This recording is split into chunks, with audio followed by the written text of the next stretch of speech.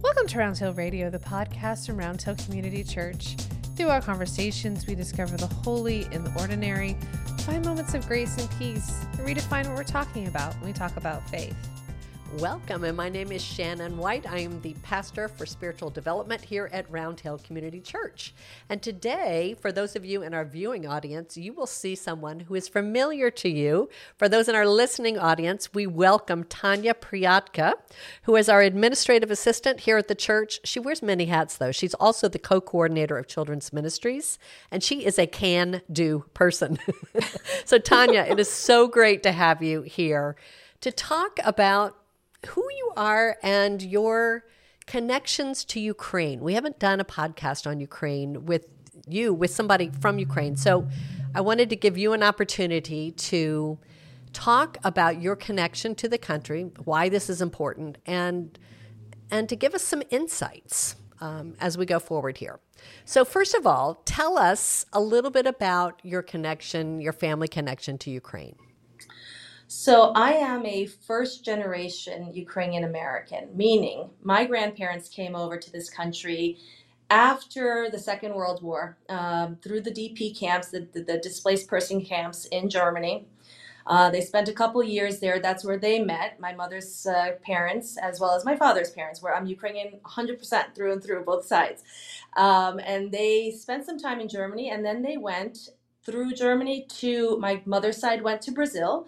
And my father's side went to Austria. And the reason they did that was back when they were coming to the United States, it was they had to wait through the quota system, and they had to have sponsors, and they had to wait their turn to come into this country. So that's where they spent their time waiting. And they lived for about 10 years in Brazil, and my father's side lived, probably around 7 or 8 years in Austria. And that's where my parents were born, in those countries on their way over to the United States. And they came to the U.S. probably in I'd say around 1956 or so. I think it was 55, 56.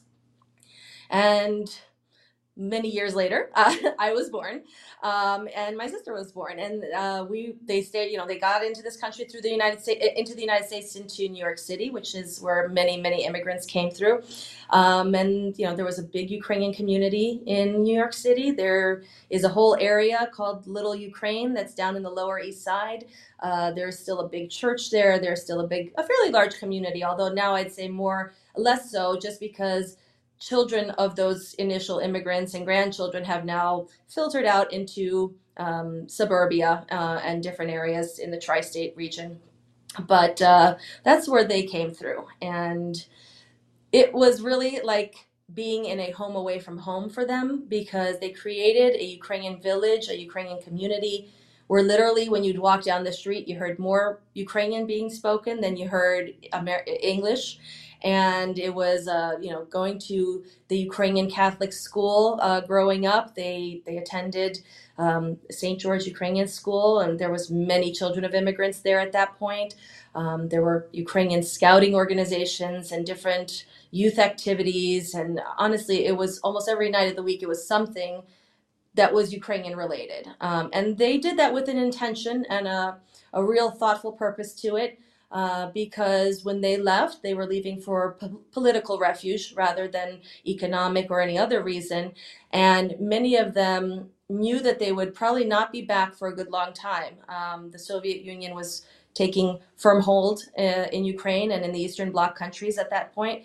And their intention was to create a microcosm of Ukrainianism abroad while they couldn't be in their homeland. So they set out with great intention to make sure that their children and grandchildren and others spoke Ukrainian, learned Ukrainian, went to Ukrainian churches, whether they were Orthodox or Catholic or what, to participate in Ukrainian activities, so that we literally, when the country became, and this was their incredible, hopeful enthusiasm towards things, when it would become eventually free Ukraine again, we could literally be picked up, transplanted, and put into Ukraine and fit right back where we were when we left. So that was, and in fact, you have continued on that heritage, right? You have been to Ukrainian school here. Your children are. So tell us about that. How have you continued that? Well, yeah, that it's important to the fact that I married a Ukrainian person was an intentional thing. I always wanted to have that connection with somebody else who had the same traditions and history and upbringing as I did. And going to Ukrainian summer camps during the summer, that's where I met my husband. He was a counselor and I was a camper. And at the time it was all above board, of course. But many years later, we connected after I was done with college. And, we set out to create a family that would understand and recognize who they were and where they came from. So we both attended Ukrainian school for 12 years growing up, and our children did the same thing. Sometimes not so willingly, but they did, and I think in hindsight now appreciate the fact that we stuck it through. But we raised them to speak Ukrainian and to know who they are, where their grandparents came from, and to understand their culture and respect it. So when February 24th rolled around this year, and the Russians invaded our country again, it was very painful for all of us. We're still very much in touch with family that's there. So talk about that. Where are people? Where are you in contact with them, and what's going on for them? Sure. I mean, the first couple days of the war were incredibly challenging. There was a lot of confusion both over there as well as over here, and it took me about 2 or 3 days before I can actually communicate with my family that was there. Literally, I was there just in October of 2021. So when the war broke out in 2022, I mean, it was just a couple months later, and it was the most surreal thing, thinking I had literally just been walking on those same streets just months, weeks and months before that.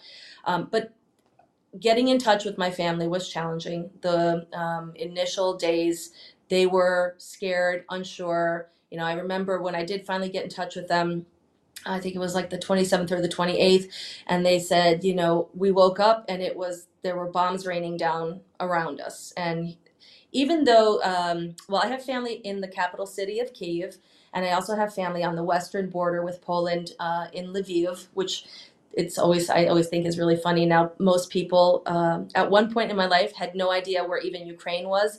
And now it's gotten to the point where they know not only where the country is, but where some of the smallest little villages are, because we talk about it and hear about it so often on TV. But they live, about 30 miles outside of the Polish border. So the ones in Kyiv were probably the most affected by the actual invasion, by the actual military aspect of the invasion, because I think at one point the bombs were raining down probably as close as 3 miles away from where they lived. So there was some tense evenings in bomb shelters in the deep Kyiv subway stations, which thankfully were built to be particularly deep, and that was intentionally done after World War II as well. But they spent some nights down there. And then the family that I have more on the western side was really more involved with the refugee situation, because so many millions of people were streaming through their city on their way to making their trip to Poland and to some of the other Western European countries.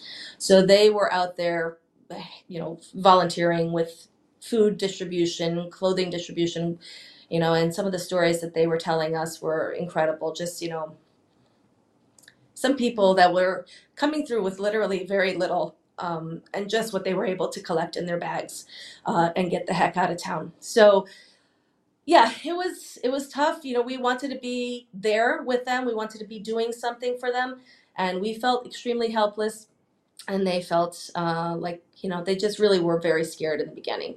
I want to just stop here for a minute and just let you, because it's an emotional thing, that what you're saying, the impact on real people. Yeah. I mean, it's, I think now 3 months into the war, it's a little bit more of, we're just all trying to do what we can. We've kind of collected our emotions a little bit more than those first few days. But when I start thinking about it, it's tough. Of course it is.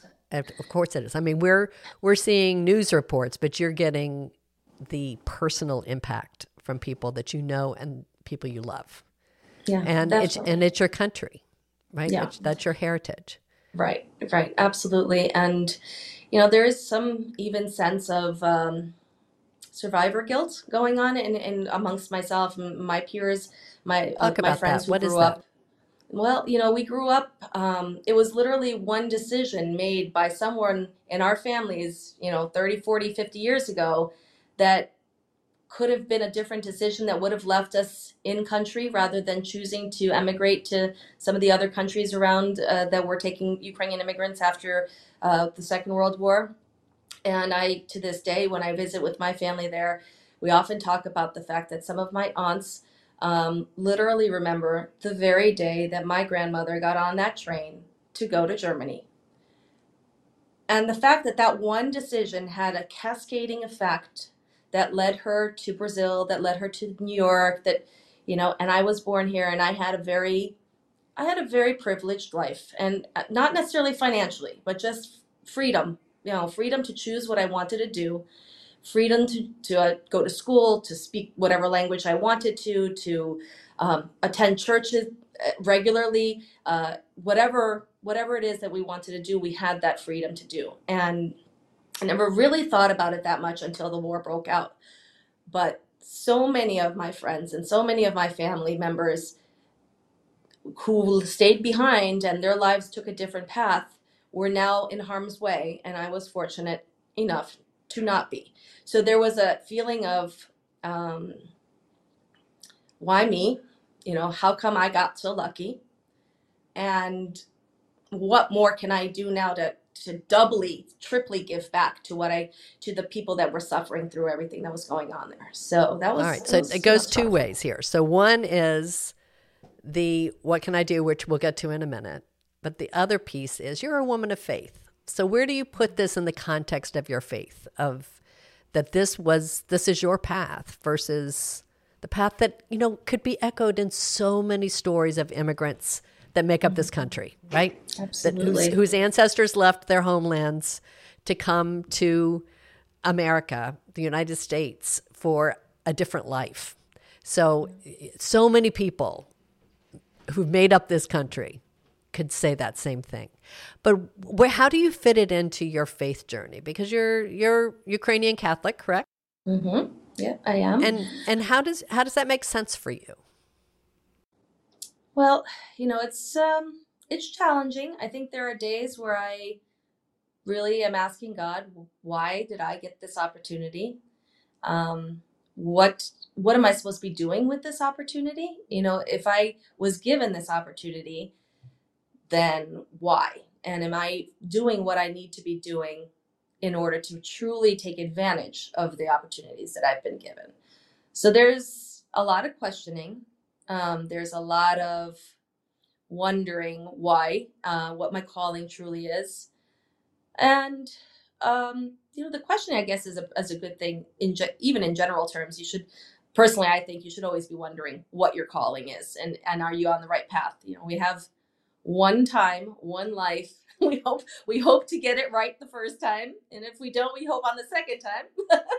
But no, just we hope to, or at least I hope to, really use what I've been given, the opportunities I've been given, and that's where I am right now with this. It's praying for peace, praying for a return to peace, but more so praying for guidance and understanding in what my calling is.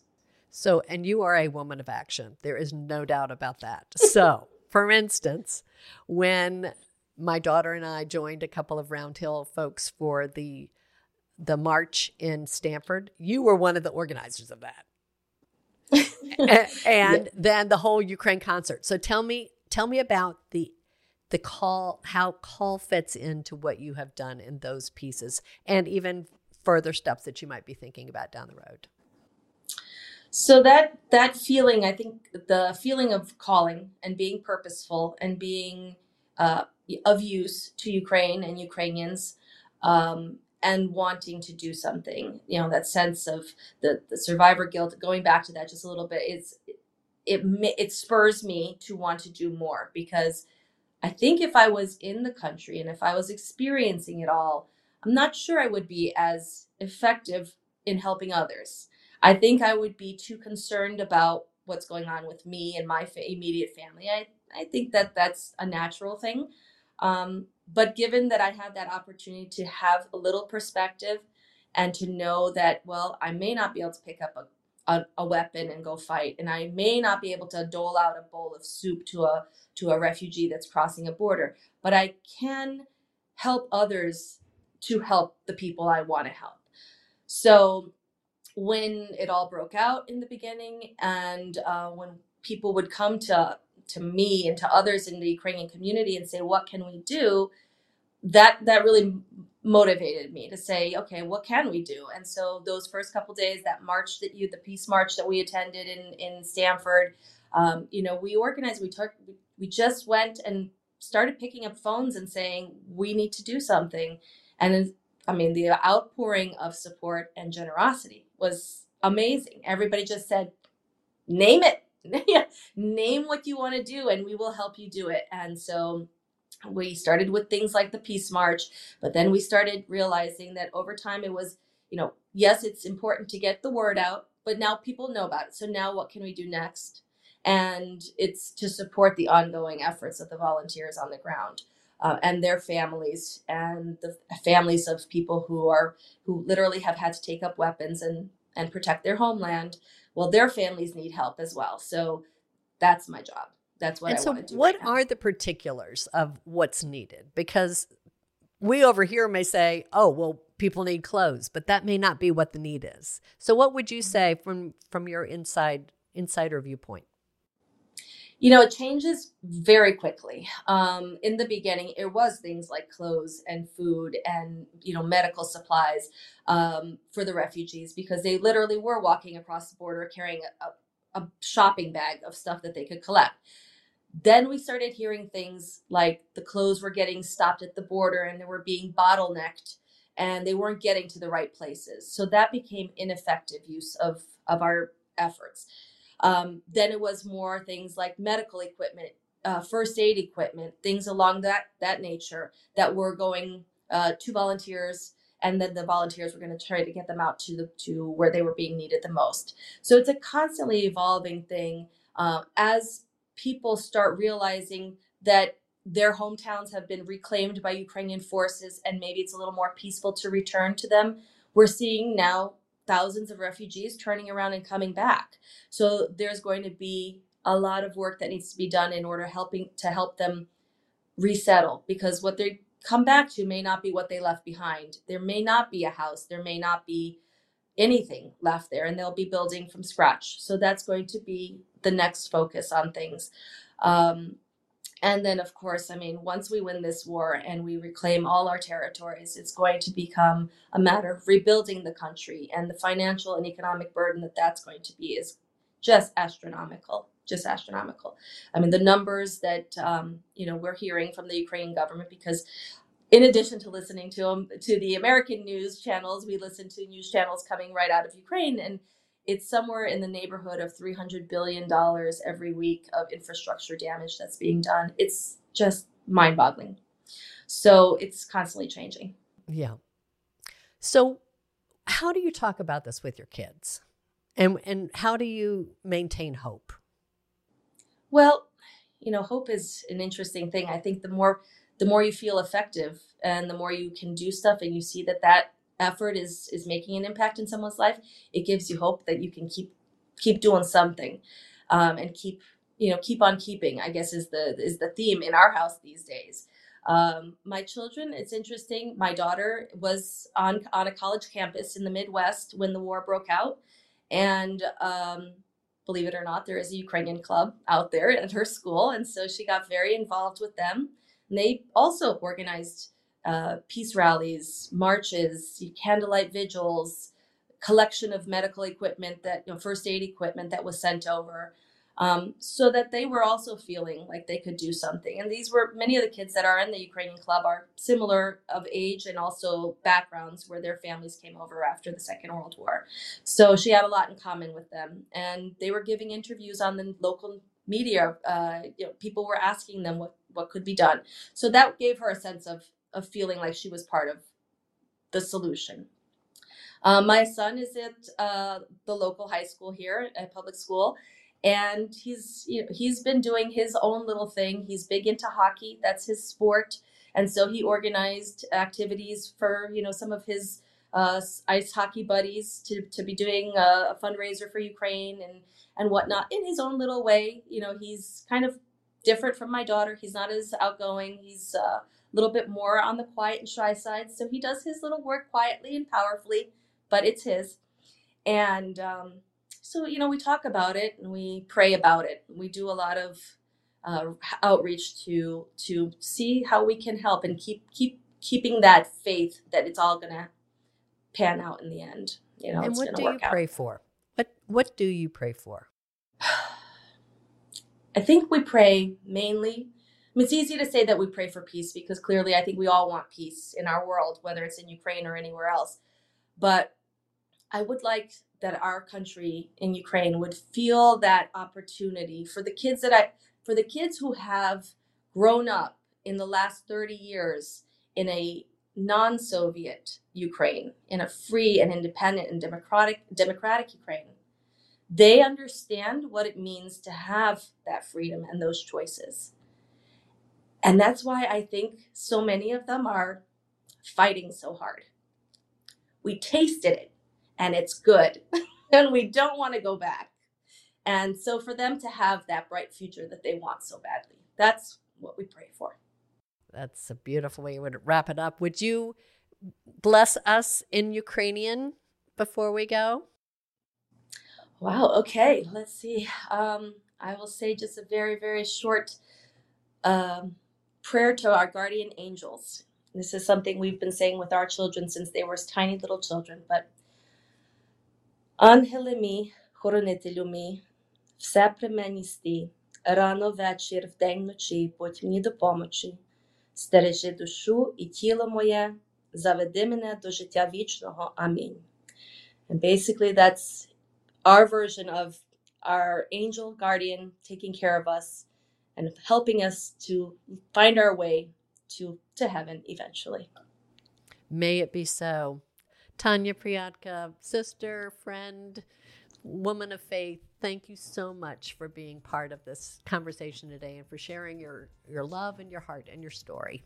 Thanks. It's been my pleasure. Thank you so much.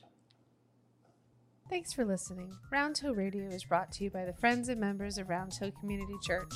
For more information, please visit roundhillcommunitychurch.org.